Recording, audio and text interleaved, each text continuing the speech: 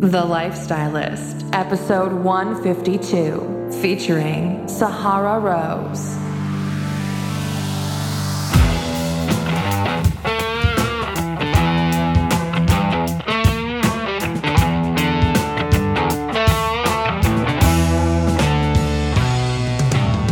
I'm Luke Story, a former celebrity fashion stylist and founder of School of Style. For the past 20 years, I've been relentlessly dedicated to my deepest passion, designing the ultimate lifestyle based on the most powerful principles of health and spirituality. The Lifestylist Podcast is a show dedicated to sharing my discoveries and the experts behind them with you.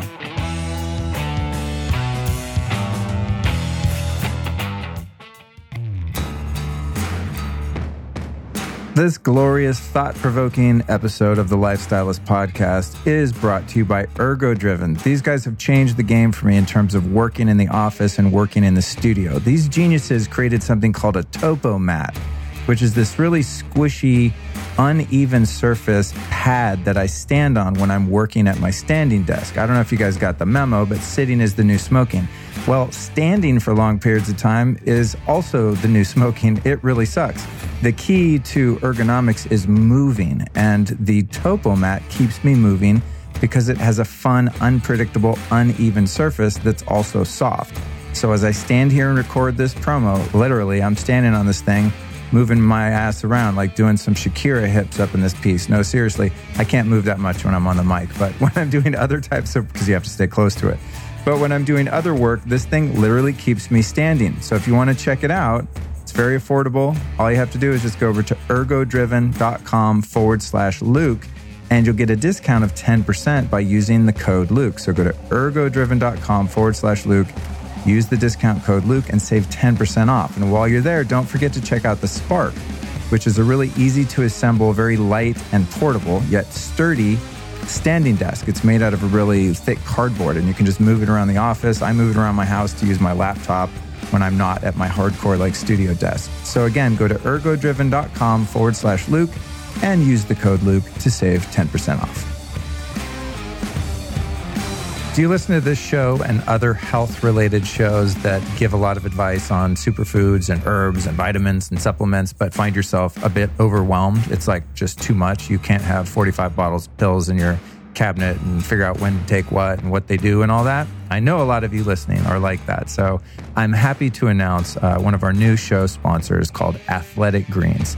And Athletic Greens is more than just another greens product. It's actually the most complete whole food supplement available on the market. It's got over 75 ingredients, all working together to help you in 11 areas of health. It's been developed over 10 years by doctors, nutritionists, naturopaths, and one scoop of this stuff is like having 11 supplements in one. I'm not even kidding. So it's really great for the convenience factor, the energy, the lift that it gives you.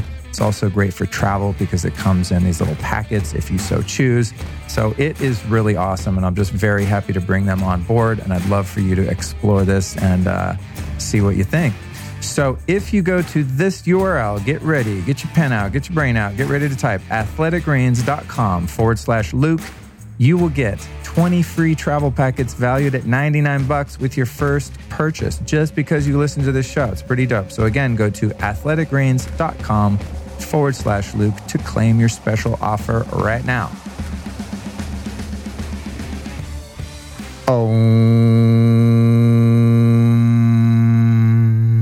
Welcome to the Lifestylist Podcast. This episode takes us to the far, far east with our guest Sahara Rose as she takes us on a deep exploration into the Ayurvedic worldview and lifestyle. And it's a good one, folks, so make sure you stick with it until the end. I've got a special announcement for you. What? That's right. This Friday, I have another bonus special report show for you. I'm just cranking out the episodes these days. Sometimes I have so many that I have to put a show out on Friday and Tuesday. So Fridays are the bonus shows. This week, we've got Hans Eng and Rowena Gates, anti-aging miracles and biohacking superpowers with the Nano-V. Now, I post a lot about the Nano-V, this amazing device that I got a while ago. It's changed the game for me. It's totally insane. And a lot of people ask me on social media, what is that thing? I don't get it. And to be honest, I don't really get it either. I just know that it makes me feel really good. So I caught up with the founders and creators of the Nano V and did a special report with them. So we do an interview that's very extensive about the science of this technology. It's really cool. That's this Friday. Then next Tuesday, my buddy Max Lugavere joins the show where we talk about genius foods for high performance and happiness. Max is a great guy. He came over to the apartment a while back and we dropped a heavy episode. So that will be on Tuesday. And I also want to remind you guys, you can watch most of these interviews, including this one you're about to listen to with Sahara Rose, on YouTube. I always kind of forget to tell you that. You probably aren't even aware, but there's videos for, 90% of these. And if you want to watch me record these live, you can join my Facebook group. That's the Lifestylist Podcast Facebook group. It's a private group. And most of the time, I drag all my gear around and I actually live stream these interviews in all their nasty, raw glory while I'm recording them. Then I do an edited video with proper sound and lighting and all of that for YouTube that comes out the same day as the podcast. So today's Tuesday, the show's coming out. The minute this hits iTunes, the video version also hits YouTube. So just something for you to know. I've got a couple speaking gigs coming up that I'm super stoked about. I'm doing a gig at One Taste in Venice, July 26th. That's in 2 days. Hello. If you want to come, go to lukestory.com/events, lukestory.com/events. And then I'll be doing Next Health, Century City, August 22nd, a big biohacking talk. And then I'll be doing another one the next night. It's like the tour of LA in August 2018. The next night I'll be at Osteo Strong in West LA on August 23rd. So again, go to lukestory.com/events to get in. Okay, now into the good stuff. Our episode guest is Sahara Rose. She's the best-selling author of The Idiot's Guide to Ayurveda. I've always wanted to do one of those books. I just have to figure out what I'm an idiot at, or I guess not an idiot at, that I can teach people how to not, you know what I'm trying to say. Cool idea for a book. Anyway, she's also the author of the upcoming book, Eat, Feel Fresh, a contemporary plant-based Ayurvedic cookbook coming out in October 2018. She's also been called a leading voice for the millennial generation into the new paradigm shift by none other than Deepak Chopra. I'd really like to get him on the show. If you're listening to this, Sahara, let's get that together. It seems like you guys are buddies. But no, seriously, that's an amazing endorsement. And she's also hostess with the mostest of the Highest Self podcast, on which I have also been a guest. So it's just one big podcasting family here. Now, this one I recorded at the Longevity Now conference. I did a bunch of shows there. You probably have noticed that as a trend. She was one of my all-star guests. I did an episode a few weeks back with 6 different people, and she was one of them. And I'll tell you what, honestly, I was so impressed with her brilliance and just, I don't know, she's just such a sweet, great person. When we did the mini episode, the lightning round, I had to invite her in later that day to do a dedicated episode with her, which is what you're about to listen to. So I recently did an episode on Ayurvedic food. I mean, really on the eating aspect with Jasmine Hemsley. So don't think you're getting a double Ayurvedic episode, because this one's way different. The Jasmine one was not so much about lifestyle. It was more about kind of her approach to Ayurvedic eating and cuisine. She's an amazing chef and she's kind of paleo. So it had a little bit different angle. This is like the entire Ayurveda bucket here. Okay, so here's what we talk about. Why Ayurveda is for the common person, unlike its sister science, yoga. Growing up with 2 first-generation Indians immigrants and just wanting to fit in. Picking up hot yoga at first just to gain weight, but getting a whole lot more out of it. And then Sahara tells us about living in a jail in Costa Rica at the age of 15 and other on-the-ground volunteer work she's done. How to thoughtfully craft a diet based on where you live and what your body needs. What the 3 doshas are and how your dosha affects your entire life. Why the dosha in your mind isn't necessarily the same dosha in your body, and what you can do to bring balance to them in different ways. Your dosha and how it affects your relationships. Yes, love life is very much affected by the dosha thing, and you're going to find out what that is. Why tongue scraping isn't just a trend, it's actually really effective as a health practice. And then my crazy panchakarma experience in India and why it's such a powerful detoxification treatment. That's toward the end of the interview. And I have to say, not just because it's my story, but it's a funny ass story. So make sure you stick through to the end to hear that. And then finally, what you can expect from Sahara's upcoming cookbook, Eat, Feel Fresh. I'm really excited about that one myself.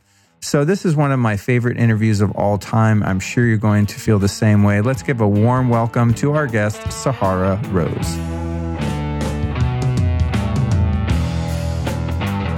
Welcome to the show, Sahara. Thank you. It's so good to be back in this chair for a full episode. Yeah, it's funny. So listeners, I don't know which one will have come out first. Probably the other one, which will be, I guess, a teaser for this interview. But we sat down to do a lightning round yesterday.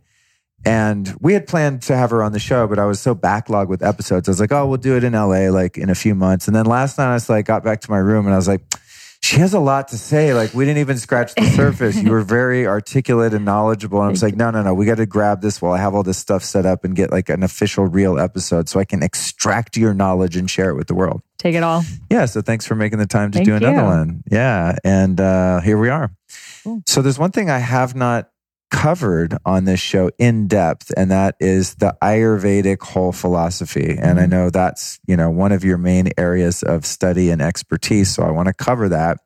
I did one show early on with a guy named Mas Vidal, who was my yoga teacher for many years. And he's an Ayurvedic teacher, has centers, teaches it. It's been to India a million times. But in the episode, we ended up just talking about spirituality and stuff. And we never really got into the whole thing. Yeah. And I just cheated and named the episode like The Secrets of Ayurveda, and we didn't really do that. I kind of like got some angry emails. I kind of gypped the audience of that. And then I interviewed Jasmine Hemsley the other day, who's a chef from the UK and is, loosely based in Ayurveda, kind of an amalgam of Ayurveda meets paleo almost. Very cool. Makes great food and was just a lovely person and knew a lot about Ayurveda, but I don't think goes into it as deeply as you do. So I'm like, okay, finally. Ask me all the questions. Yeah, so she got me kind of primed because we were talking a lot about digestion and, hot and cold and different body types and doshas and all that. So I was like, oh man, I can take your pulse, check your tongue. We can get into it. So I'm excited to go deeper with that. Yeah. So give us a little bit of your background. How did you get into all of the stuff that you're into? Yeah. So first of all, for people who don't know what Ayurveda is the world's oldest health system. It originated in ancient India over 5,000 years ago, and it's the sister science of yoga. And they're both based off of the Vedas. The word Veda means knowledge. So these are the first ever written, recorded texts. And yoga is the science of enlightenment. It's how do we leave this physical body and become one with Brahma, with Source. That's the practice of yoga. The stuff that we're doing is one part of asana practice. Asana means to sit in stillness. One part of sitting in stillness is to move so you can learn how to sit in stillness. So really what we're practicing is like this little part of yoga. But the predecessor of yoga is to heal the mind and the body, because how can you leave the body and become one with Source when you have digestive issues and your head hurts and you're anxious and your back hurts and all of these things? It's like when you're meditating and you're like, oh, my back hurts so bad. You can't get there. So Ayurveda says, okay, how can we heal the mind and body so one can truly practice yoga? And the path of a yogi and an Ayurveda is not the same. So an Ayurveda is someone who's dedicating life to Ayurveda. It's the path of a householder, someone who wants to have a family, kids, job, all of these things. Path of a yogi, there's none of that. A true yogi is giving up all desires. It's really devoting yourself to that universal source energy. So there's a lot of things you can't do, but definitely it's no meat, no onions, no garlic, no tomatoes. It's like a very, very different path. And then like no sex, really. It's very celibate, no kids. Yeah. So a lot of people, right. So a lot of people go to... I'll be a householder. I know. But a lot of people, it's so interesting because, we hear a lot about these yogic philosophies, but we're not understanding like, you don't have to apply all of them to your life, because unless you are actually trying to become a yogi, that's not the path for you. So that's what I love about Ayurveda, because it is for the common person, the everyday person. And of course, we'll go more into the bio-individuality of it. But a lot of people, they think, oh, Ayurveda, it's this whole new topic. I have to like memorize all these rules for it. It's going to be so stressful. It's going to be so hard. I can't even bother with that. But so many of the things that we're doing are Ayurveda in practice. Right. So we can talk more about the hot and the cold foods, but things like, eating seasonally, that started from Ayurveda. Herbology started from Ayurveda. Like just the practice of using plants to heal different parts of the body. Surgery came from Ayurveda. And then, of course, things like oil pulling and tongue scraping and dry brushing that are so common. So Ayurveda is like the root. Traditional Chinese medicine comes from Ayurveda. Oh, wow. So really, we all know about Ayurveda. And that's why when you study Ayurveda, it's like, oh, I knew this, but this is just putting it in language. But like, that was sort of like an intuitive thing I knew.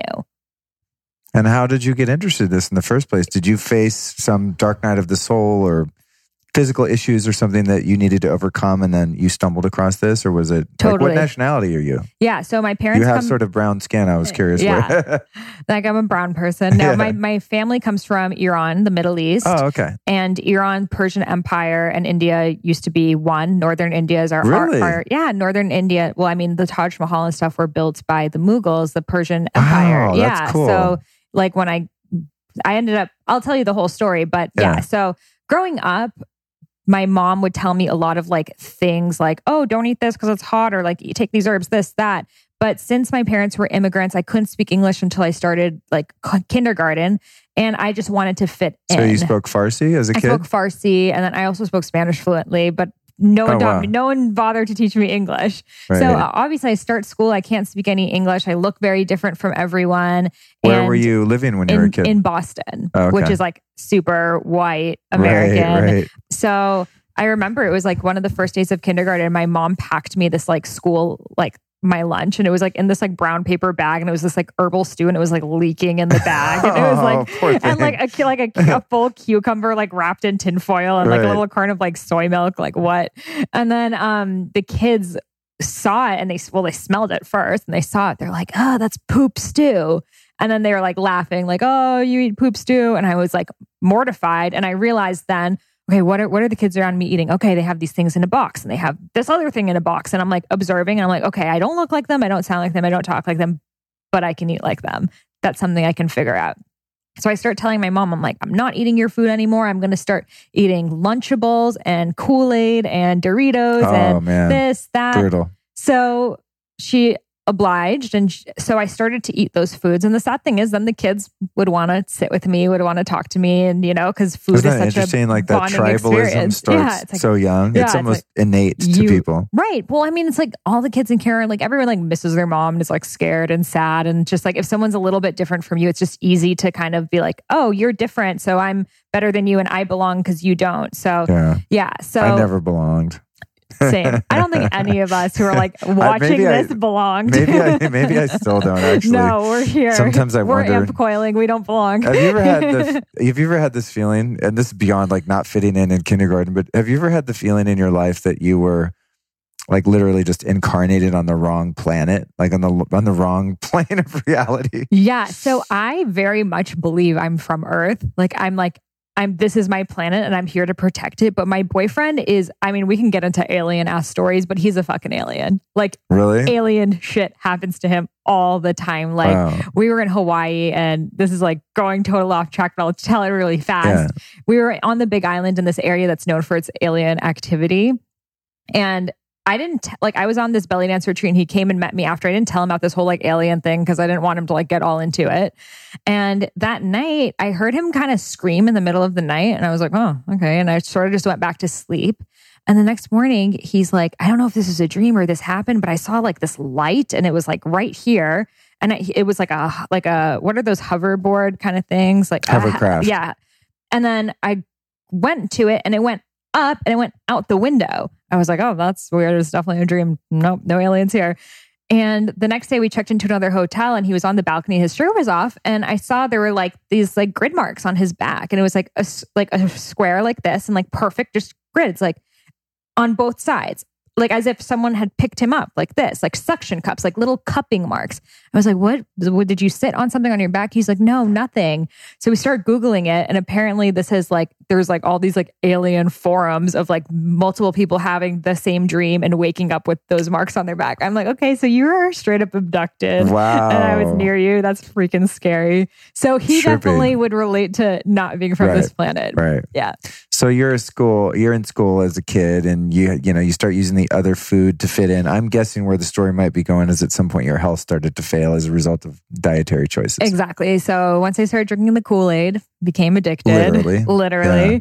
And I started to obviously gain a lot of weight, but get really bad allergies to the point that like the moment I would go outside, I would get an asthma attack. So then I was told I had asthma and I couldn't play outside anymore. I couldn't go do after school activities. When there was like recess or something at lunch, I'd have to like go to the principal's office and like wait.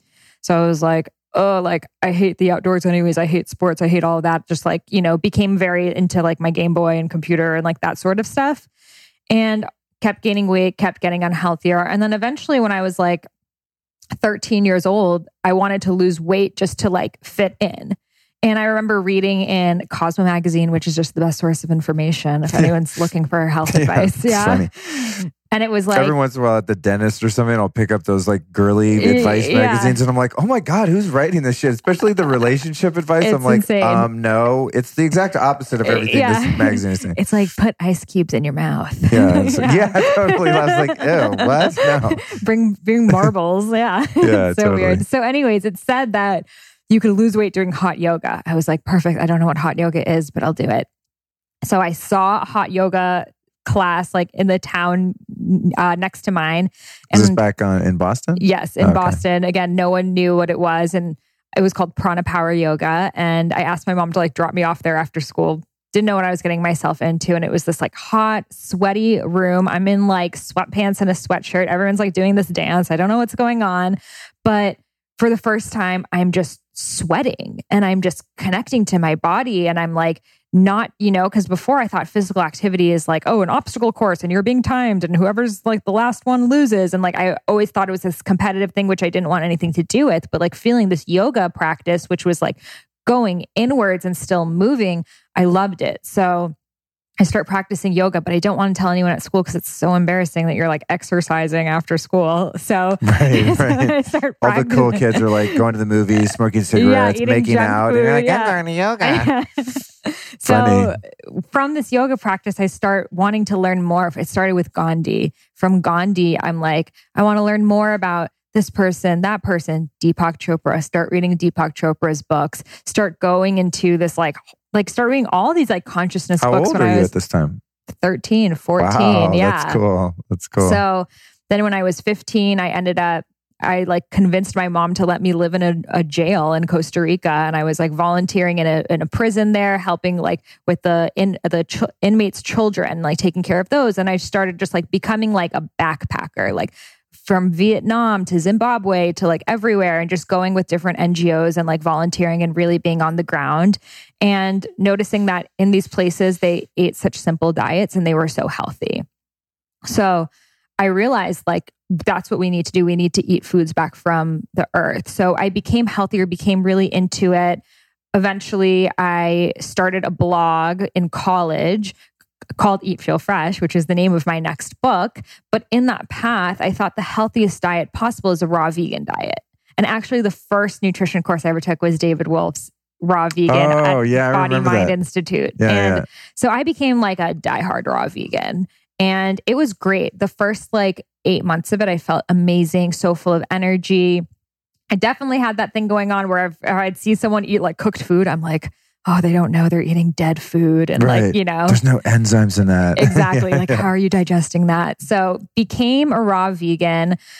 But as a raw vegan, I was still having a lot of health issues and they were getting worse and worse. Like if I didn't like food combined the right way, I drank like coconut water, like after my salad, my stomach would hurt so bad that I literally would like want to like shrivel up into a ball. And my hair started falling out. I would start fainting all the time. Wow. I lost so much. I was like probably 35 pounds less than I am now. So I was like 88 pounds. Oh my God. Just so like skin and bones. How tall are you? 5'4". So I mean, my BMI was 15. So it was right. But I was eating a lot of food, but it was like, so we'll talk about the doshas. I have a lot of vata, and my diet that I was eating was very vata inducing, which is the wrong thing for what my body type needs. So some people could do great from a raw vegan diet, but depending on what your body, I already have a lot of cold and dry in me. So doing that just created a spiral. Then I also wasn't getting my period. And at first I was like, yeah, like no periods. This is awesome. But like 2 years of not getting a period. I've heard that from a lot of women that their hormones would get really jacked up from doing raw Right. or even just vegan. Right. Yeah. Yeah. And then again, if you're not creating hormones, that's creating a whole other source of issues, from osteoporosis to like bone density issues, et cetera. So that was happening. My bones, my joints were hurting. I was like not able to sleep at night. I had really bad insomnia. I had horrible anxiety. And again, I didn't really think any of these things were interconnected. I thought like, oh, I have like digestive issues and separate hormone issues. And I started visiting different doctors, like a gastroenterologist and an endocrinologist, and then like, doing my own thing for my mind. I didn't realize that all of it is interconnected. So finally, my digestion got so bad that I was literally willing to do anything. And in that, I started trying different diets, and I became a vegan vegetarian. I was like 15. I even stopped doing that. I'm like, okay, I'll go paleo. I'll do this like low FODMAP diet. I'll do the SIBO diet, this, that, like trying everything under the sun. And I even did this test, which was actually where I would like try a diet for a month, get a blood test, and then try a new diet, get a blood test in between that to see if my blood was changing. But it wasn't 1 month's not enough time. Right. So I wasn't really seeing that great of results. So you check your like vitamin and mineral levels. Right. And Because things I was like like anemic and like all of these issues to see. That's so crazy with I don't know, it's men and women obviously biologically are so different, but a lot of the women that do the raw vegan thing or even just the vegan thing develop that anemia. Yeah.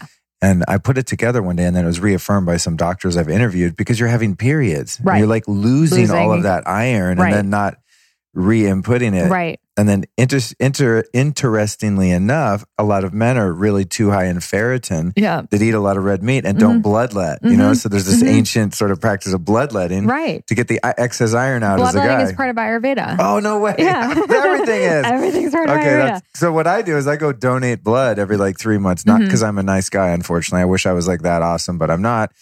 There's just a fringe benefit of my selfish need to get rid of, get rid of my toxic iron, you poor sick people. But it's actually cool because I get to do something nice for people and also not become, dominant in iron. But anyway, carry on. Interesting observation I've had though with women. I'm like, dude, you're already losing a lot. And we'll talk, but like men are super pitta, which is fire, which is that heat, that blood, that excess iron, whereas women tend to be more vatas and kaphas, which is like the lower agni, the lower digestive fire. Oh, cool. Okay. So while I was trying to figure out how to heal myself in my nutrition course, I learned about Ayurveda. Thought it was cool how there's like a personality quiz and it's like a diet attached to it, but I didn't really think anything of it. I actually thought it was kind of bullshit. I was like, it's sort of like a astrological chart thing.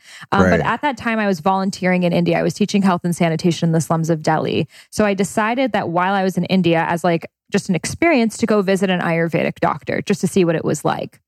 And I went and there's like a monkey hanging out the window and there's like posters of like chakras. I was like, okay, what kind of doctor is this? And it like smells like oil. And on the questionnaire, I was like, digestion. My issue is digestion. That's what I came here for. And she takes me to the back. I found out she like lives upstairs and she's like, Beta, you too pretty to not have baby. I'm like, what? And she knew that I not have baby, that I was infertile at that point. I wasn't getting my period. So I was 21 years old. I'm already going through menopause at that point. Dude, because your body's shutting down. So this is not the podcast for someone who wants to have a sustained raw vegan situation going on. I mean, does that work for some people though? According to Ayurveda, no. There's an interesting discovery that I've made recently, and I've gotten criticized for being like anti-vegan or whatever. Like honestly, I don't give a shit what people eat. Like whatever makes you happy, man. If you're not hurting other people, like go nuts. Be a breatharian. That's awesome. I'd love to see you pull it off. It'd be amazing. But I interviewed Dr. William Davis here yesterday, the author of Wheat Belly, who's like a total anti-grains person. And he made an interesting observation, which is a fact, that there's actually never been a human civilization recorded that has been vegan. And then we were talking to him, and I said, well, what about India? I mean, they're not vegan. They eat ghee, and so they're lacto-vegetarian, right? And then we thought about it, and it was like, well, are Indian people actually that healthy? Like, I don't think of any people as being super ripped and like fit. And he goes, no, actually, there's like a a huge diabetes epidemic of diabetes and heart disease and all this stuff. Yeah. Somewhat due to the infection of their food system with Cheetos and Coca-Cola and shit. Right. But he said, no, even before that. No, because a lot of Indian food is just like a lot of rice and a lot of ghee. And it's very much straight from Ayurvedic food. It's funny because in India, I lived in India for 2 years studying Ayurveda, and I was there volunteering a year before that. And none of my Indian friends really knew what Ayurveda was. Right. So it's sort of like, oh, that thing that like my grandma does, or it's like a kind of massage, but it's not as much part of the culture anymore as it was thousands of years ago, right? Sure. In Ayurveda, they would say the problem with the raw diet, especially where I was it wasn't local. It wasn't seasonal. I'm living in Boston. It's like Antarctica there. It's so cold. And then I'm drinking coconut water and eating pineapple and like eating like I'm in Jamaica. So it's like, obviously I'm eating all these tropical foods that are so cooling. They're created for the equator. And I'm here in this Arctic tundra. No wonder it's not working. Whereas someone who lives in the Caribbean could be a raw vegan, and that could work really well for them. Right. They might not. Men tend to have more fire and more heat and be able to extract nutrients out of things better than women. So they would probably do better from it. But I've heard of women who are raw and they seem to be healthy and fine with it. So I can't say it doesn't work for anyone, but I've found, just like having been hardcore in the raw vegan community and not seeing a lot of people who are in it, it worked for a period of time because it's like that like level one of like you're eating junk food and then you're eating a lot of fiber and a lot of good food. So like that makes you feel better, but then it can be so depleting because in Ayurveda, we think of our digestion like a fire. It's called Agni. So if you think of it like a campfire, right? And you're pouring... It made me think of like 10 mantras. Agni, Pom. All these things. That's what it means. I've heard that word in so many yoga classes, Exactly. Yeah. So if you're putting cold water over, you're waking up first thing in the morning, having a green smoothie with all this frozen fruit. And then you're having like your iced water, and then you're having your cold salad, and then you're having another cold thing. It's like cold on this hot fire. Eventually the fire is going to be depleted. So in Ayurveda, it's always, how can I rekindle this fire and how can I keep the embers of that fire burning strongly without overdoing it at the same time? Right. So it's like, if I start throwing like a ton of, wind in there and like bricks in there and all that stuff, it could get too much. It could be depleted. So it's like that gentle, perfect balance. And what the real beauty of Ayurveda is the bio-individuality, that a diet that works for you will not work for me. A diet that worked for you last year may not work for you this year. Fall might not work for you in winter. 2 p.m. might not work for you at 11 p.m. So it's like all of these cycles. And when you know them, you're able to clearly know this is what my body needs. Not just in diet, in Ayurveda, food is only 1/5 of your health, but in everything based off of what's going on right now. Interesting. Yeah. Interesting. Well, what you're saying about, beyond eating locally, I think a lot of people probably think, eat locally because it's less impactful on the environment, right? Oh, I get my food from the farmer's market. It doesn't have to travel in a truck from wherever, right? Or be flown in from the freaking South America or whatever. So it's kind of that. But I interviewed Dr. Jack Cruz a couple times, and he's a huge proponent of eating in accordance to where you are because of what you described. Just of not eating tropical foods if you're living in Antarctica. It just doesn't make sense in nature. Right. That would never happen pre-airplane, you know what I mean? Or pre-ship or with a, shipping container. So it's like that, again, back to the sort of Paleolithic ancient model of, well, what did hunter-gatherer people do to get us to where we are? Right. Even as they became civilized and moved into a system like Ayurveda. Right. Before that, they were living just on the land, right? But there's also a fine line of that too, because if we truly ate only what's around us, it's like there's so many amazing foods like chia seeds and quinoa and this and that then we wouldn't eat. So I think it's like, you can incorporate these like superfoods or great foods from other parts of the country, but the premise of your diet should be something that could potentially grow near you at least. Right. Yeah, that totally makes sense. Yeah. I mean, if you think about too, where in the world, like if you think about a place like, the Eastern Bloc, you think about like Poland or Russia, or those really harsh climates. I mean, they're not sitting around eating freaking bananas. You know what I'm saying? Like there's always like porridge and potatoes and stew. It's like really warming, hearty food. Exactly. So it's sort of, it makes sense if you think about it in that way. So then even in terms of, even the people there, some of them are probably more hot and some are more cold. So in Ayurveda, they classify these as the doshas. Right. So the word dosha literally means energy. And there are 3 doshas that are based off of the 5 elements. And the 5 elements are air, ether, which is space, fire, water, and earth. So these 5 elements come together to create the 3 doshas. Vata, which is air and ether, Pitta, which is fire and water, and Kapha, which is earth and water. So to make it simple, I like to just think Vata, wind, because it has very wind-like qualities, which we'll talk about. Pitta, fire, Kapha, earth. So what are they? What's Vata?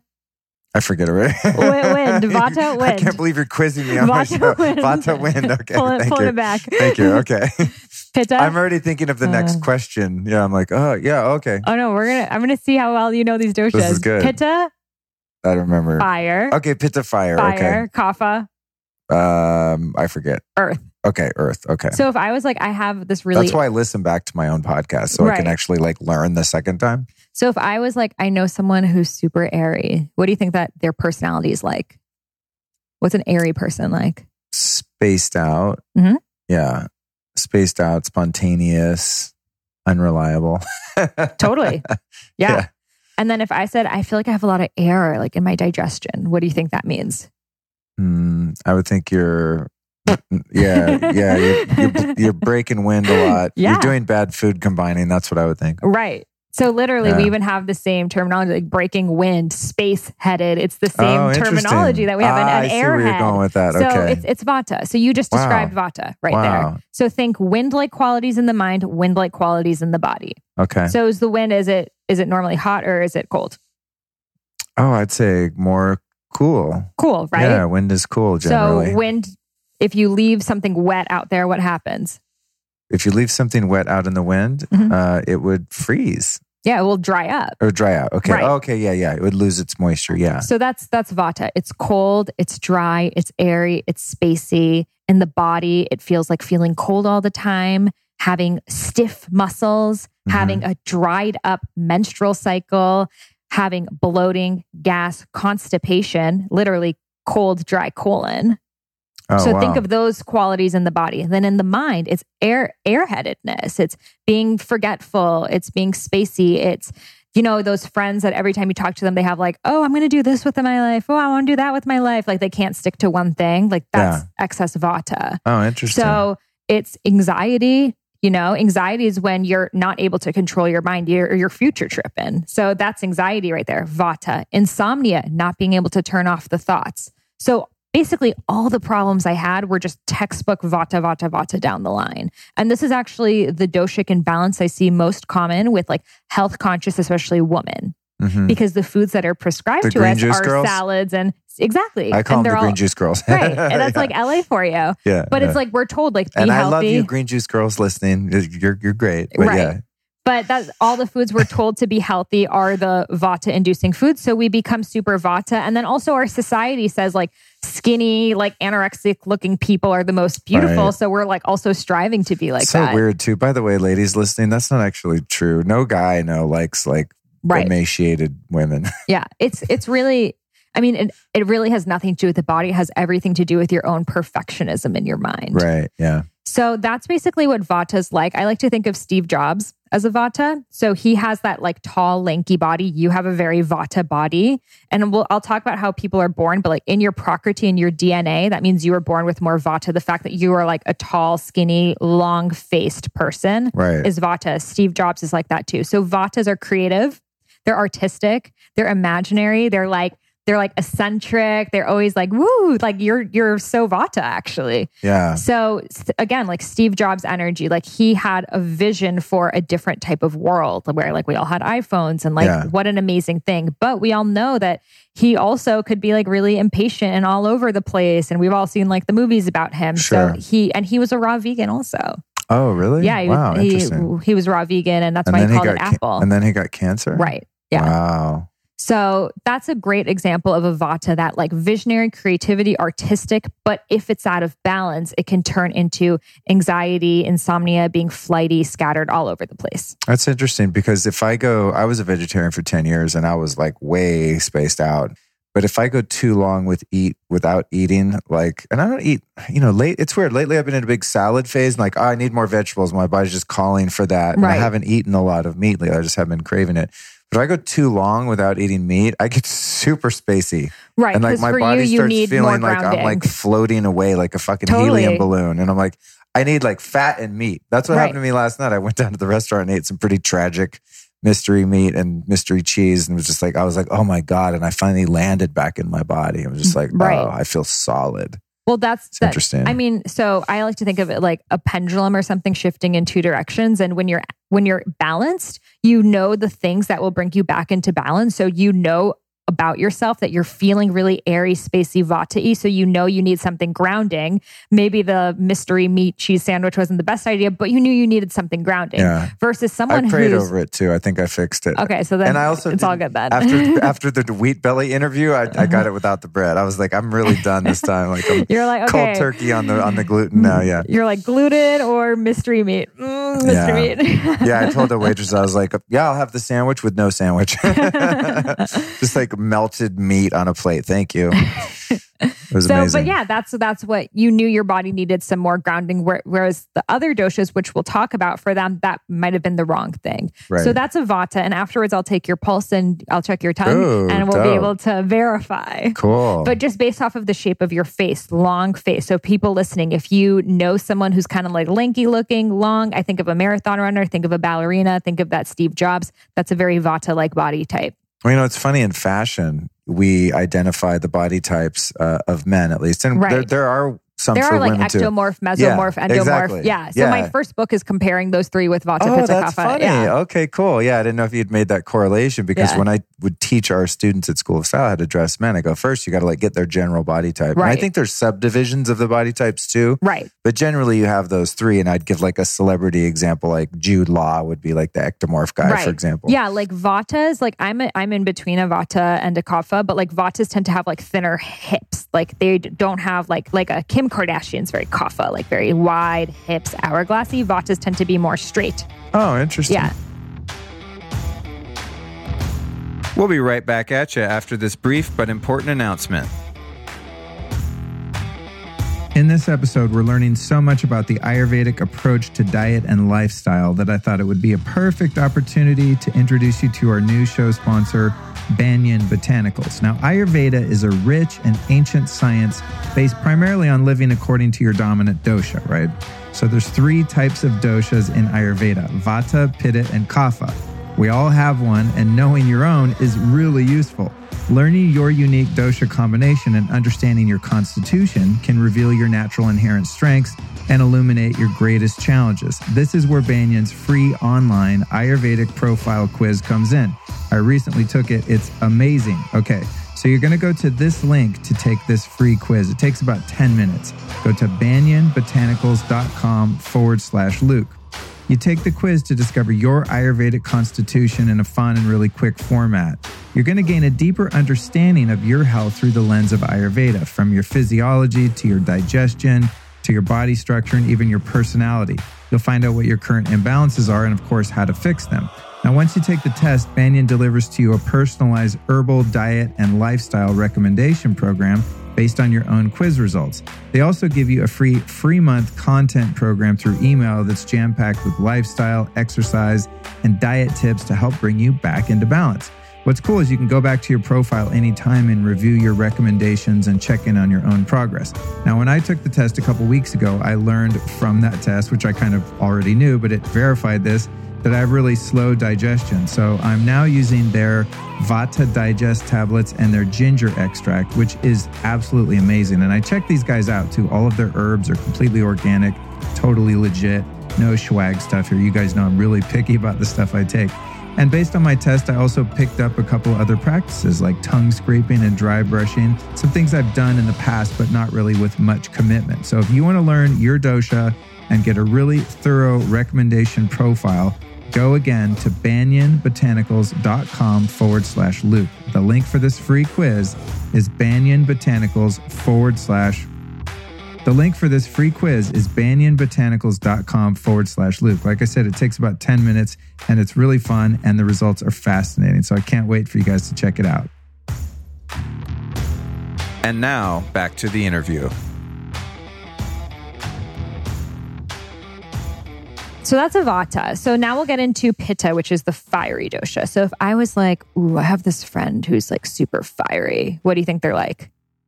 Temperamental, someone you don't want to mess with, someone who gets shit done, is productive, is always on the go, proactive. Right. I would say. Totally. So that's a Pitta personality there. And if I was like, oh, I feel like I have a lot of fire in my body, what do you think that's like?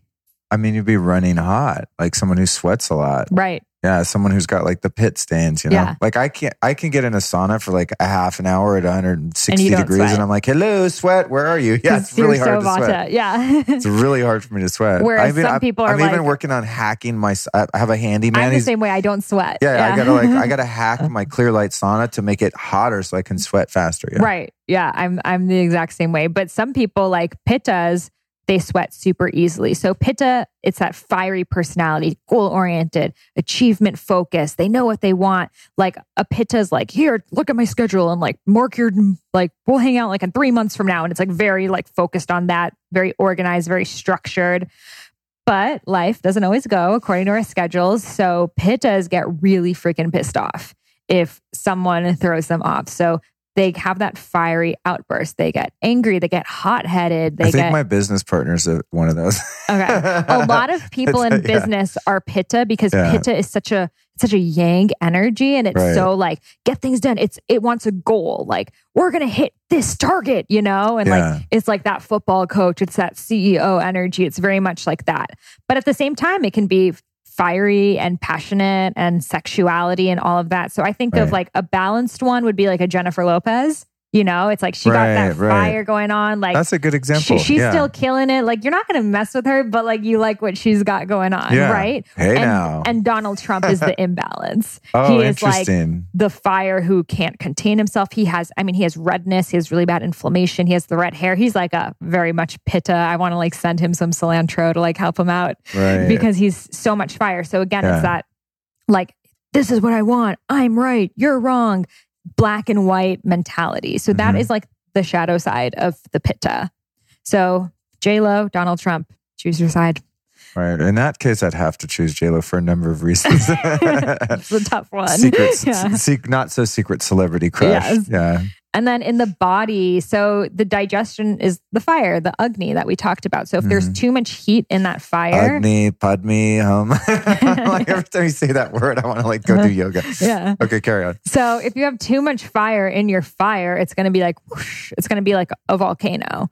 So they tend to have heartburn. Your heart is burning. Pitta. It's acidity. It's inflammation. It's too much, you know, when our bodies eat food, it's throwing too much acid at us, traveling up our esophagus, and that's how we experience like acid reflux.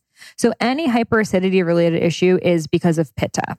Oh, wow. And now heat travels up, right? It's like if I have bunk beds and I'm standing on the top bunk, it's going to be hotter. So as heat travels up, it tries to escape. And that shows up as our skin as acne. So any acne related issues is also related to Pitta. Wow, so when you see sense. like a lot of like teenagers, they have this acne. You almost have like volcano face.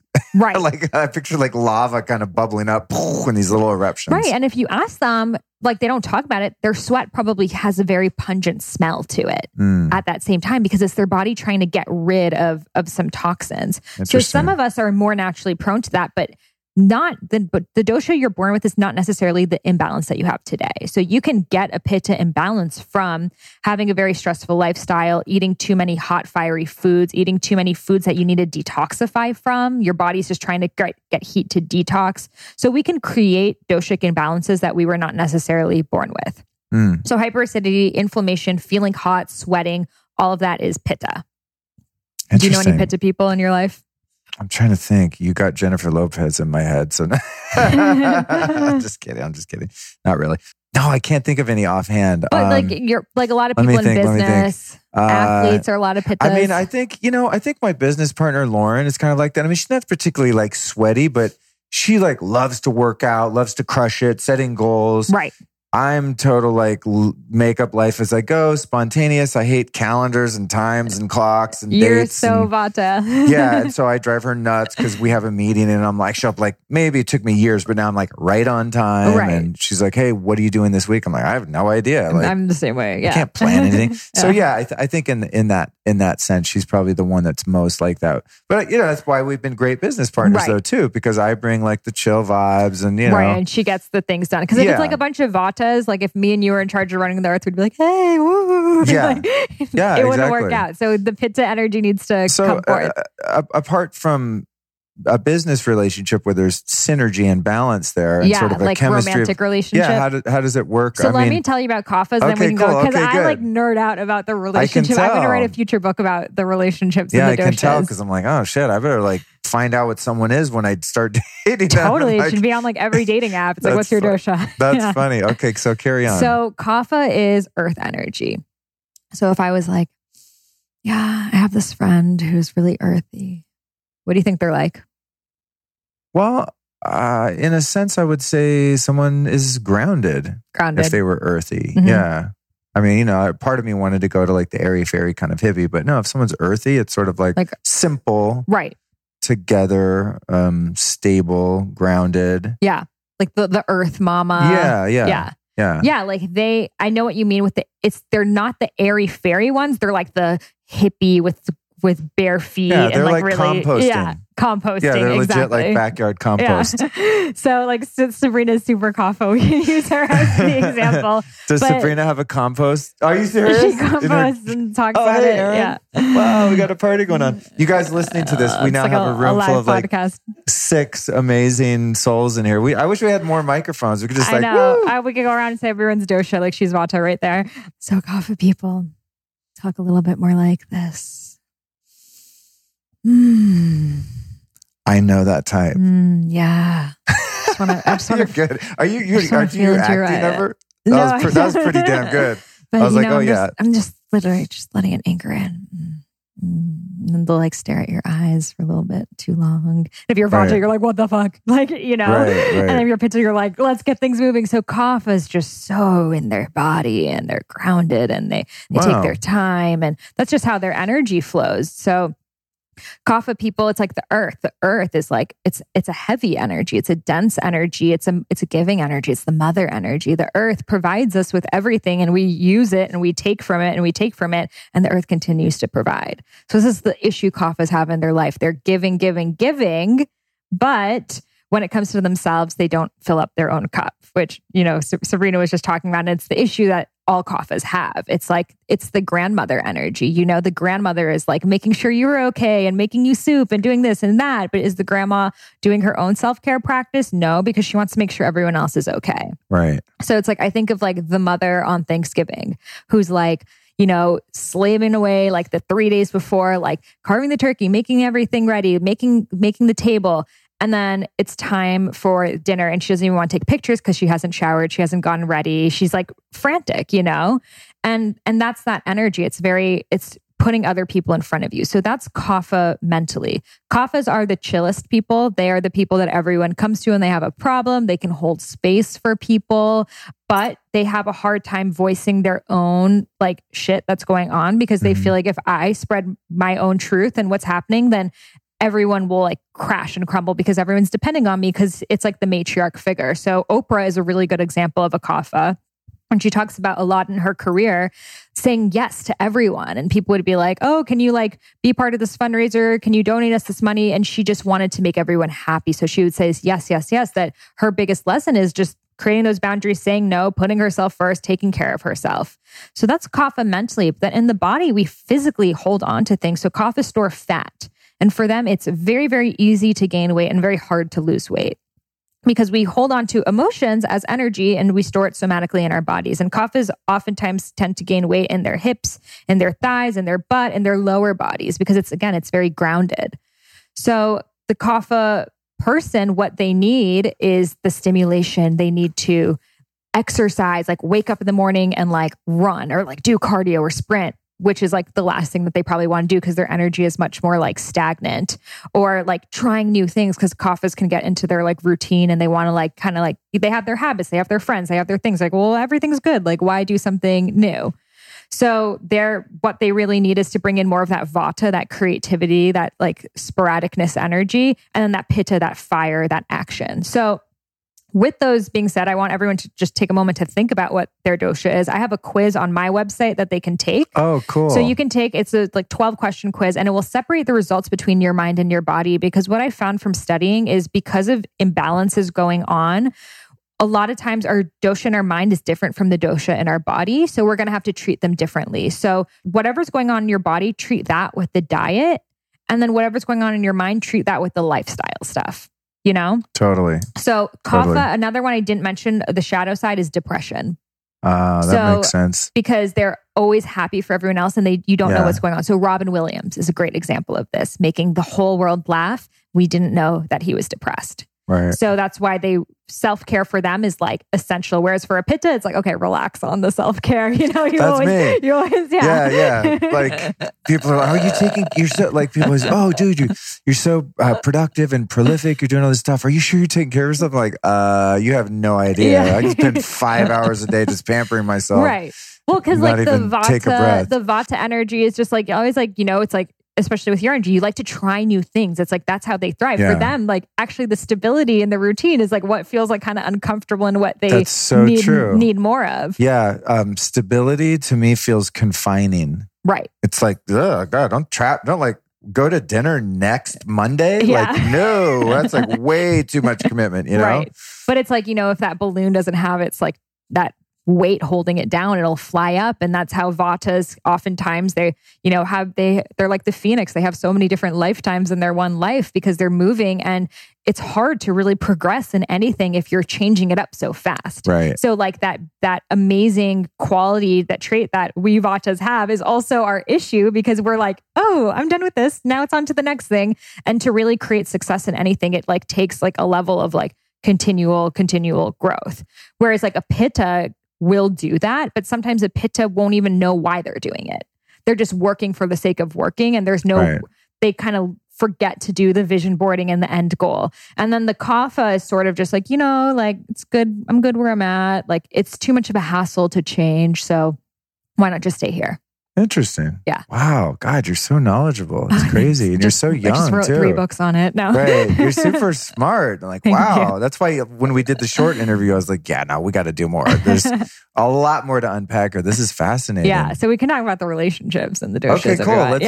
Let's do that. Yeah. So Vatas, I mean, in dating, they tend to be like, they want a variety. They tend to be serial daters because it's like, oh, I don't know, this guy was like too tall and this guy was too short and this guy was too in between. And it's like, there's always something. And then Vata is always changing so much too. So it's like who you were like a month ago is different from who you are now. So how are you supposed to find someone who's going to meet you in your constantly changing identity? Right. So if a Vata is with a Pitta, and a Pitta is someone who's like, a Pitta is like, this is what I want and I'm going to go for it. You know, they will draw a picture of their ideal guy, ideal girl, and like, this is what I want, no compromises, and that's it, which is super decisive. So Vata Pitta can be a really good match because that Vata brings in that like creative, like, ooh, let's try new things. And then the Pitta is like passionate about them, and the Vata needs that. It brings in that level of fire because 2 Vatas can just go off into their own things and then lose that passion because it's like, I'm into my biohacking. It's like, well, I'm into my Ayurveda, and we like never talk again, you know? Whereas the Pitta needs to be like, okay, we need to prioritize a date night. We need to prioritize this, that. That's so true. God, that's interesting because,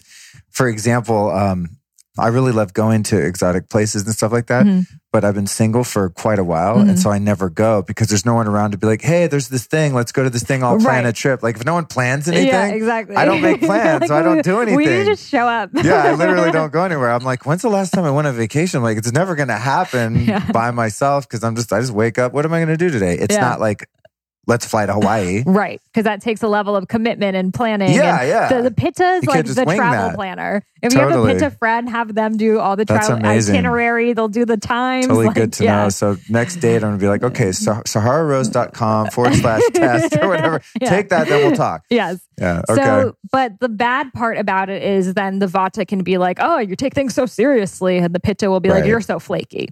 Right. So then the Vata Kapha relationship, the Vata brings in that air, the Kapha brings in that groundedness, but then the Vata gets bored because it's like, oh, you're too routine. You don't want to try new things. And I found in my experience that one doesn't really work as well. Vata Pitta tends to work better. Right. That because makes sense. It's just two different of energies. Like my ex was Kapha and it was just like wants to eat the same food, hang out with the same people, do the same things. I'm like, huh? But it's like they thrive off of that. Whereas someone who's really Vata, it's just, I don't think it works out. It can, but I don't think it really works out. Now, a Pitta and a Kapha can work out because that Pitta has that fire and that heat and the Kapha cools them down. It's like they're like worked up and then the Kapha is so grounded that they're like, I can take a breath. So Pittas and Kaphas tend to work well. I tend to find it's like more Kapha woman, Pitta man. Men tend to be more Pitta than the other doshas that you can find of all, but it's also because our society really promotes men to be Pitta, to be that CEO, athlete, whatever. So when you're doing those things, you're being really competitive, living in a stressful lifestyle, that will increase your Pitta. Plus the food, eating more meat and stuff like that is very blood building, Pitta increasing. So Vata Pittas work well, Pitta Kaphas work well, Vata Kaphas not so good. Interesting. Yeah. That's cool. Yeah. And so your test on your site, it will tell you the dosha of your mind and your body. It's IamSaharaRose.com. Okay. Yeah. That's right. I am Sahara. And your social media is that too. It's the just same. For the if record. they just go on my Instagram and they click on the link in bio, they'll find the quiz. Okay. Oh, so cool. everyone you want to date, just send them over there. So yeah, it's a good way for you to get traffic too. I hope that's behind like an email wall. Then you'll get half off my e-course. Yeah, no, that's dope. That's dope. You're really good at marketing too, I've noticed. You really got your act together. Yeah, your website's beautiful. Really good branding. Yeah. Kudos well, it's to like, that. Even with a business, like you have to harness in all of the doshas to make a business work, especially as an entrepreneur, because you have to wear so many hats. You have to have that vision, but you have to get it done. But you also have to be grounded enough to not be like burnt out. Yeah. So you really have to step into, the different archetypes that you may not be as familiar with. So in Ayurveda, we have our Prakriti, which is the dosha constitution we were born with. But our Vikruti is the dosha constitution we have today. Nature and nurture. Exactly. So Prakriti is basically the deck of cards you were handed. So yours is like pretty much Vata. But let's say in your life, like you were just raised by very Kapha parents and they like really like taught you it's really great to be routine and stable and this and that. You began to take on those traits, what your Vikruti is may become more Kapha, but it doesn't mean you were born that way. And we'll always be able to see what your dosha is just from looking at you, really. It's at the point that I could look at someone and tell them what their dosha is. And any good Ayurvedic practitioner can. So, and about the faces also, Pittas tend to have angular faces. They tend to have the straw jawline. Oh. And that's a sign of the testosterone. Where's too. Homeboy? Is Aaron still in here? Oh, he left. I didn't get a good look, but from what I could tell, he was Pitta. That's funny. Pittas tend to be muscular. Yeah. They tend to work out once and they get like my boyfriend's like, I worked out for 2 seconds. Look at this. I'm like, I've been trying my whole life. Yeah. It doesn't work. Totally. Vatas are like, they just tend to be smaller boned. Pittas tend to get muscle very easily, tend to be athletic. Kaphas tend to be more rounded, curvaceous, that sort of figure. Wow, cool. Yeah. Interesting. And then what about some of the practices of, working with the oils and the herbs and the tongue scraping and all of these sort of ancient practices that are part of the system? Tell us about some of those. Yeah. So I think the main ones that are the most popular and the most effective are the tongue scraping. Have you tongue scraped? Yeah. Yeah. So tongue scraping. Yeah, I have a couple versions of it. Super easy. I recommend the stainless steel one. Traditional Ayurveda is copper, but because of the potential copper toxicity, I don't recommend copper. But a tongue scraper is basically this U-shaped device that you can get like literally at Whole Foods or anywhere now. And you scrape your tongue and what you're removing is the ama. The word ama means toxins. So our tongue is a reflection of what's going on in our GI tract.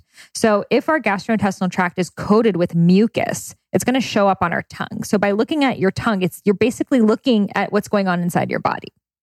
So if every day you're noticing there's a lot of white stuff. It means there's something you're eating or something you're not detoxifying that's creating this ama. So what the tongue scraping does is it removes the toxins from the surface of your mouth, and it improves your digestion.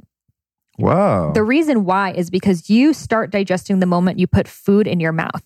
The moment you put food in your mouth, your saliva and your tongue receptors are like, oh, it needs amylase, it needs lipase, it needs like these exact enzymes. And that's the food, that's what's the environment needed for optimal digestion.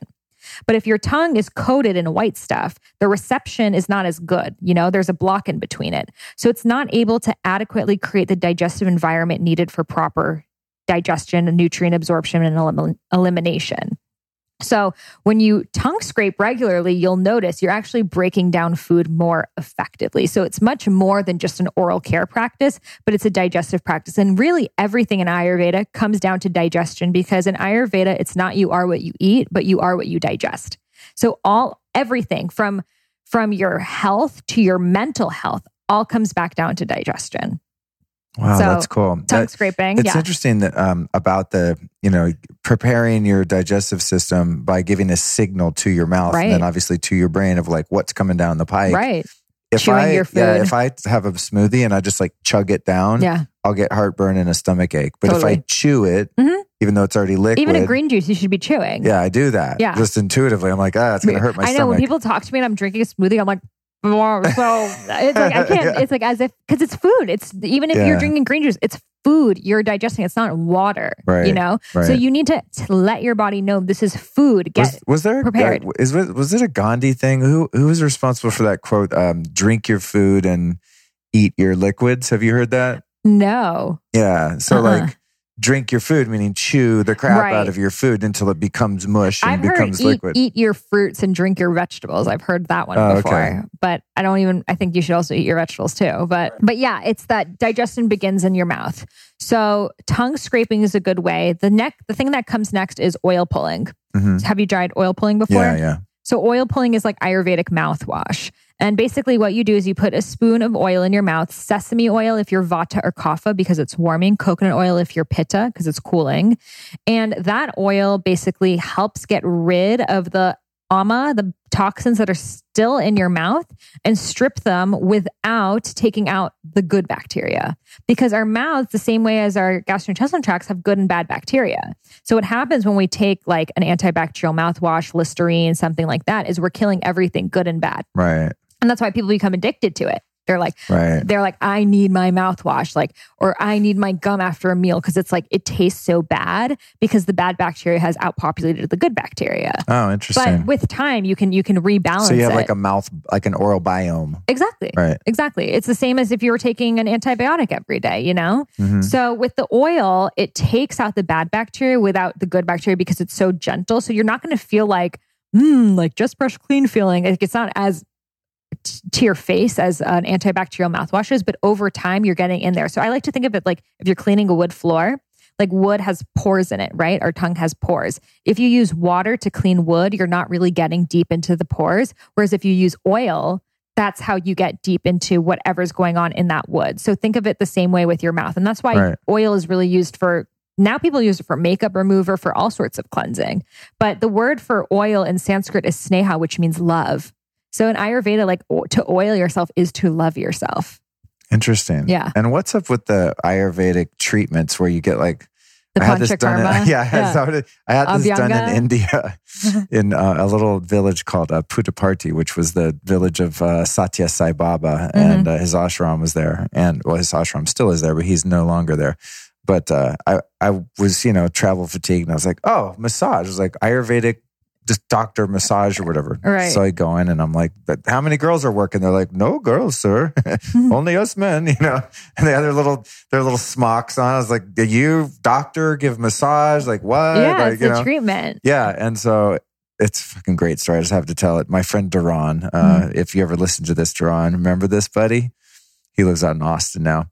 But anyway, I'm like, Duran, he was a bit younger than I, and I dragged him on this pilgrimage to go visit all these gurus in India and stuff. So we go up to get a massage, and I'm like, oh, this is weird, but all right, whatever. We're here. Let's do it. It was like 5 cents, and because it was a couple of rupees or whatever.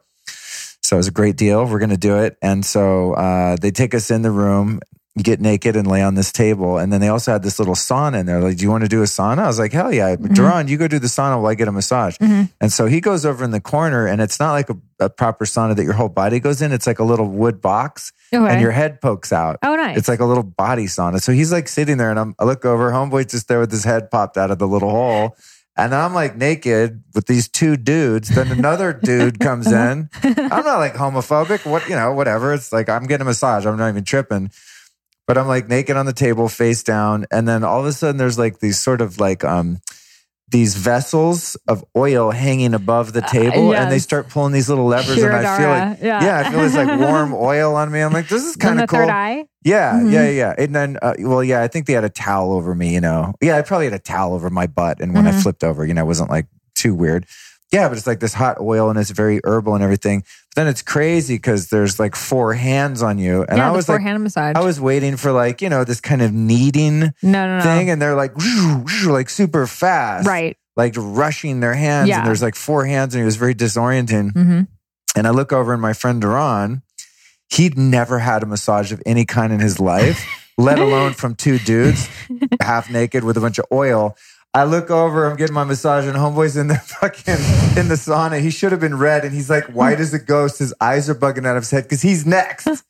And he's just like, he's totally weird about being naked. And, he's like the guy at the gym that would like go and, hide to change. He's not like naked guy, not naked at the hot springs. I'm like, whatever, I run down the street naked. But yeah, it was one of my most funny and fond travel memories. Just like hilarious. Looking over at my homeboy who's just freaking out. So what is that crazy hot oil, multi-hand, fast massage whole treatment about? Yeah.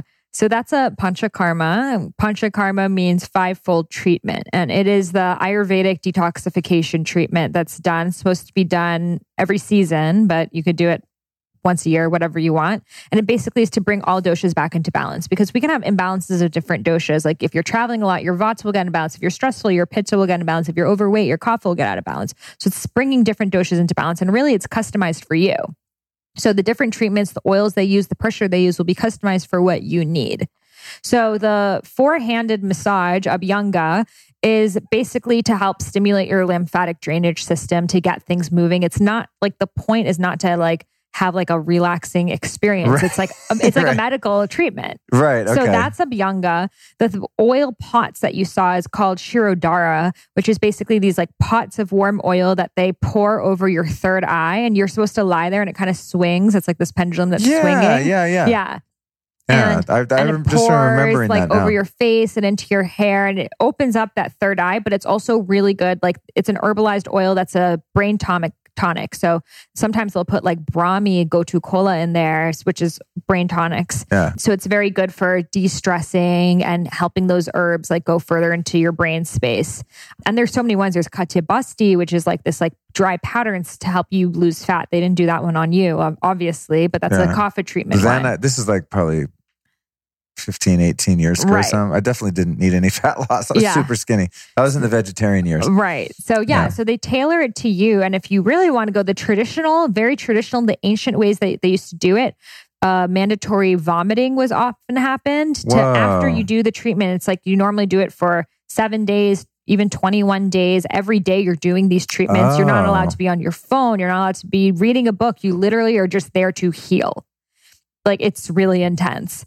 And then at the end of it, to help let go of anything, you do a lot of like enemas. Like, so before, like we talked just about the castor oil, the reason I had to drink the castor oil is because I did panchakarma. Okay. So you have to clear everything out you can before. And then at the end, there's like, you drink salt water and you do this enema to help get rid of stuff. There's traditionally, they would do the bloodletting. And in fact, the god of Ayurveda, he's holding a leech, because they would put leeches on people because they knew that if you had too much pitta, you had to get rid of blood. Oh, interesting. So this is not legal to do anymore, but leech therapy, which I think they still do like kind of under the table. Our friend Allison Charles, when I was interviewing her, I looked her up online. I was watching her YouTube videos, and there's a YouTube video of her going to a guy in New York that did the leech treatment thing. Oh, wow. I'll have to ask her about Craziness, Yeah. That's... Oddly enough, that's one thing I'm like, I would not do that. I'm crazy never biohacker. do that. I'm like, you're not putting leeches on my ass. Hell no. Yeah.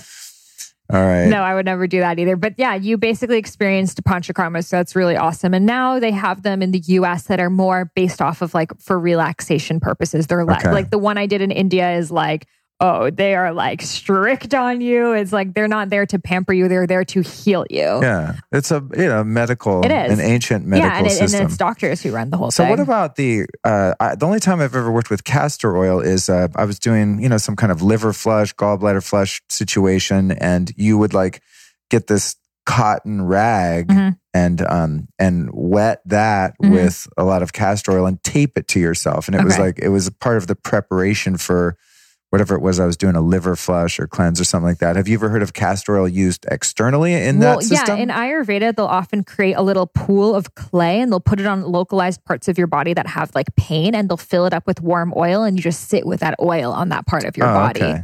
I have not seen it done with castor oil, but they definitely do it like a medicated sesame oil. Sesame oil is the mother oil. It's the most commonly used oil in Ayurveda. Oh, cool. So yeah, and then the reason that you would drink it is because it's a very strong laxative. I see. Yeah. Okay. So it turns the fireworks on. Yeah. Nice. Big time. All right.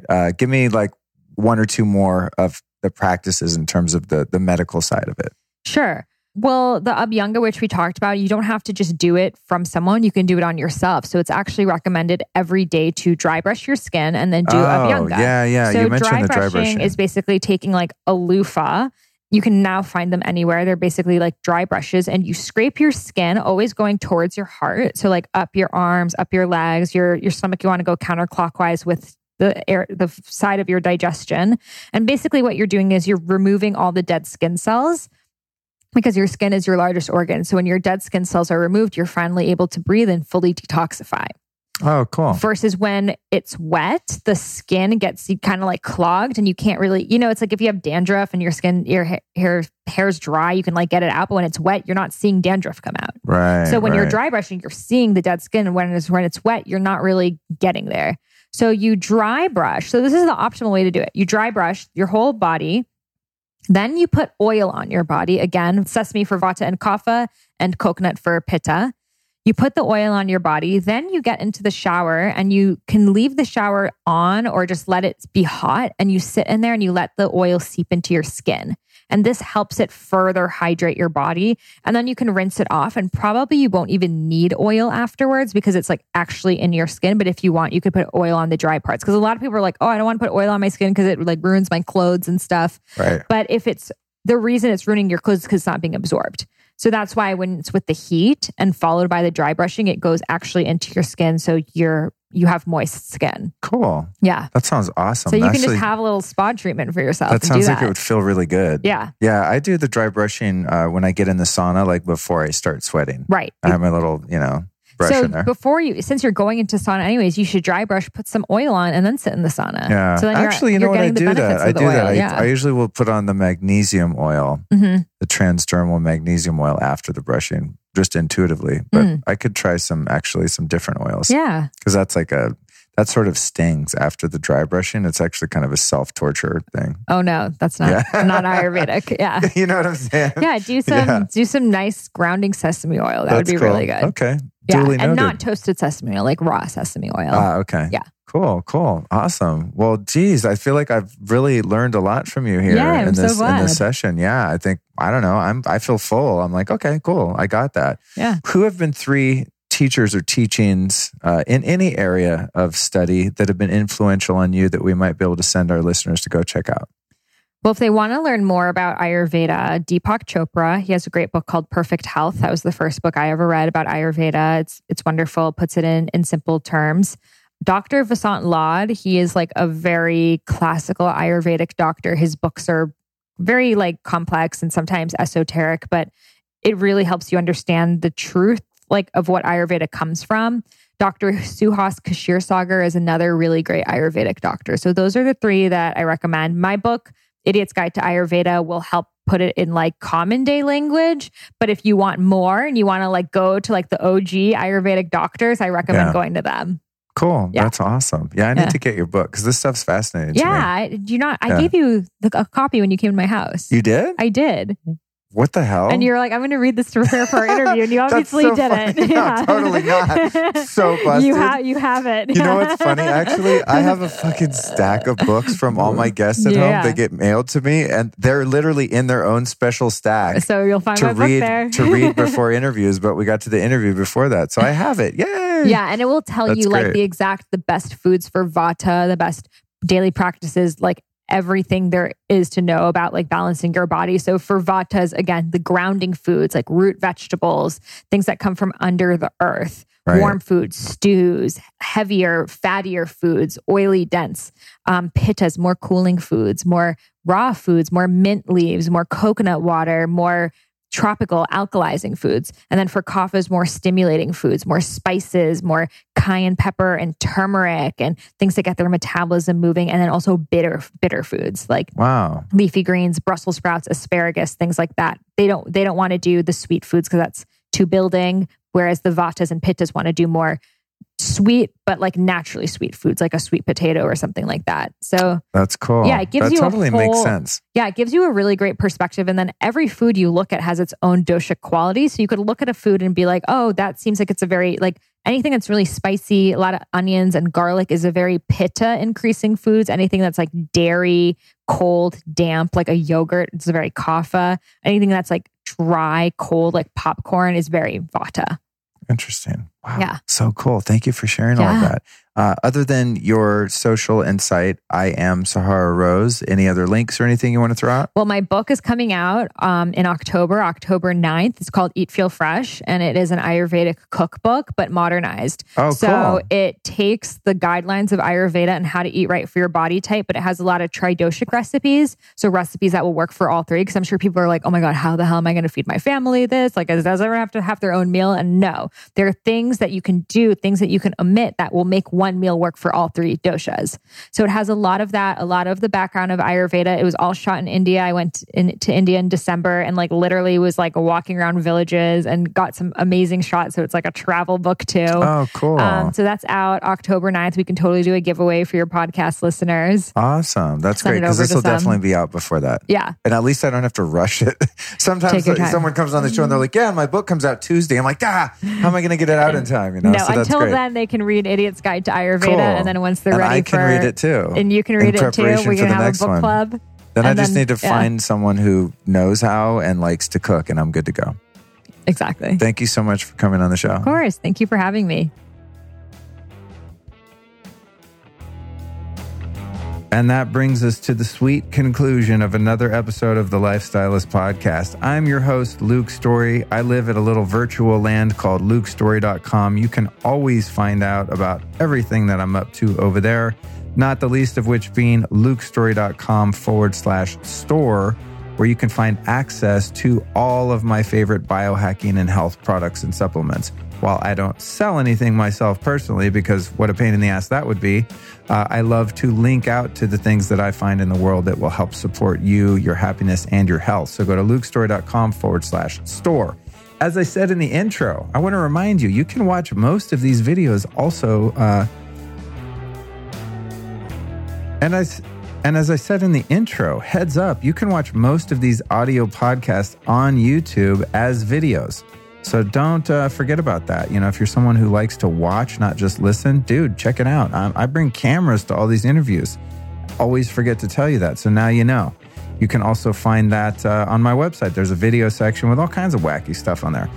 But really, what I want to tell you is you need to get over to Banyan Botanicals and take your free dosha type quiz. I have a feeling after this conversation with Sahara Rose, you're probably like, what's my type? What's my type? I want to go back and take mine again and see my results because I took it before and I was fascinated at how accurate it was. And I'm always curious with quizzes like that, personality tests and things like that, if your results vary from day to day, week to week, month to month, etc.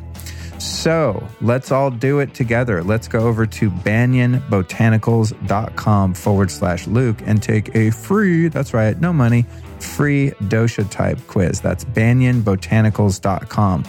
I would also like to thank Ergo Driven for sponsoring the show. because I love to stand on this damn mat that they sent me. ergodriven.com/Luke. You can save 10% off this already super affordable product called the Topo Mat using the code Luke. So that's ergodriven.com/Luke. 10% off with the code Luke. You got to get one of these Topo mats, dude. If you're sitting at your desk all day, you are playing yourself big time, girl or guy, whatever you are. Any human that is sitting down too much is playing themselves straight up. It's all about having good ergonomics. So me personally here at this desk, I have kind of a convertible desk. It goes up and down. And when I'm standing, it hurts my feet to stand on an even floor. That's where the Topo Mat from ErgoDriven comes in. It's amazing. It's like a natural surface, not flat like your floor. Nothing in nature is flat all the time. So I'm always trying to mimic nature with these crazy biohacking gadgets. Last, but certainly, most certainly not least, is our sponsor, Athletic Greens. You can go to athleticgreens.com/Luke. And guess what's up? If it's your first time over there, you're going to get 20 free travel packs valued at $99 with your first purchase. I got $99 and you know how it goes. I don't think I can say the B word on the podcast. It's not PC. Go to athleticgreens.com/Luke. Get hooked up. It's awesome. All right, I think that's it, you guys. You know that this Friday you got to tune in for the bonus episode all about the Nano V with my friends Hans Eng and Rowena Gates, the couple behind that crazy anti-aging machine that I'm always posting about. So if you've been wondering what that is, tune in this Friday for that special report. And you might as well just come back next Tuesday. I mean, why not just learn everything for Max Lugavere, where we talk about genius foods for high performance and happiness. If you don't want to miss upcoming episodes and you don't want to use up memory space in your brain, just subscribe to the show. And every week you'll get it downloaded to your device. It's pretty awesome. Thank you so much for joining me. Thank you, Sahara. You were a lovely guest. If you ever get to the end of this, which you probably won't, if you know her, tell her thanks for me. She's so cool, so inspiring, so smart. Really grateful that I had the opportunity to sit down and learn from her and share her body of knowledge with you, the listener. But most of all, you guys, I want to thank you for listening to the Lifestylist podcast and make the humble request that you close the show by texting or emailing or screen grabbing or posting. Share this with a friend. If you mildly like someone, even not even someone you love, just someone you barely tolerate, maybe they would benefit if they adopted the Ayurvedic lifestyle. Send the show to them. Thanks so much. Catch you next week. This episode of the Lifestylist podcast was produced by podcastmasters.net.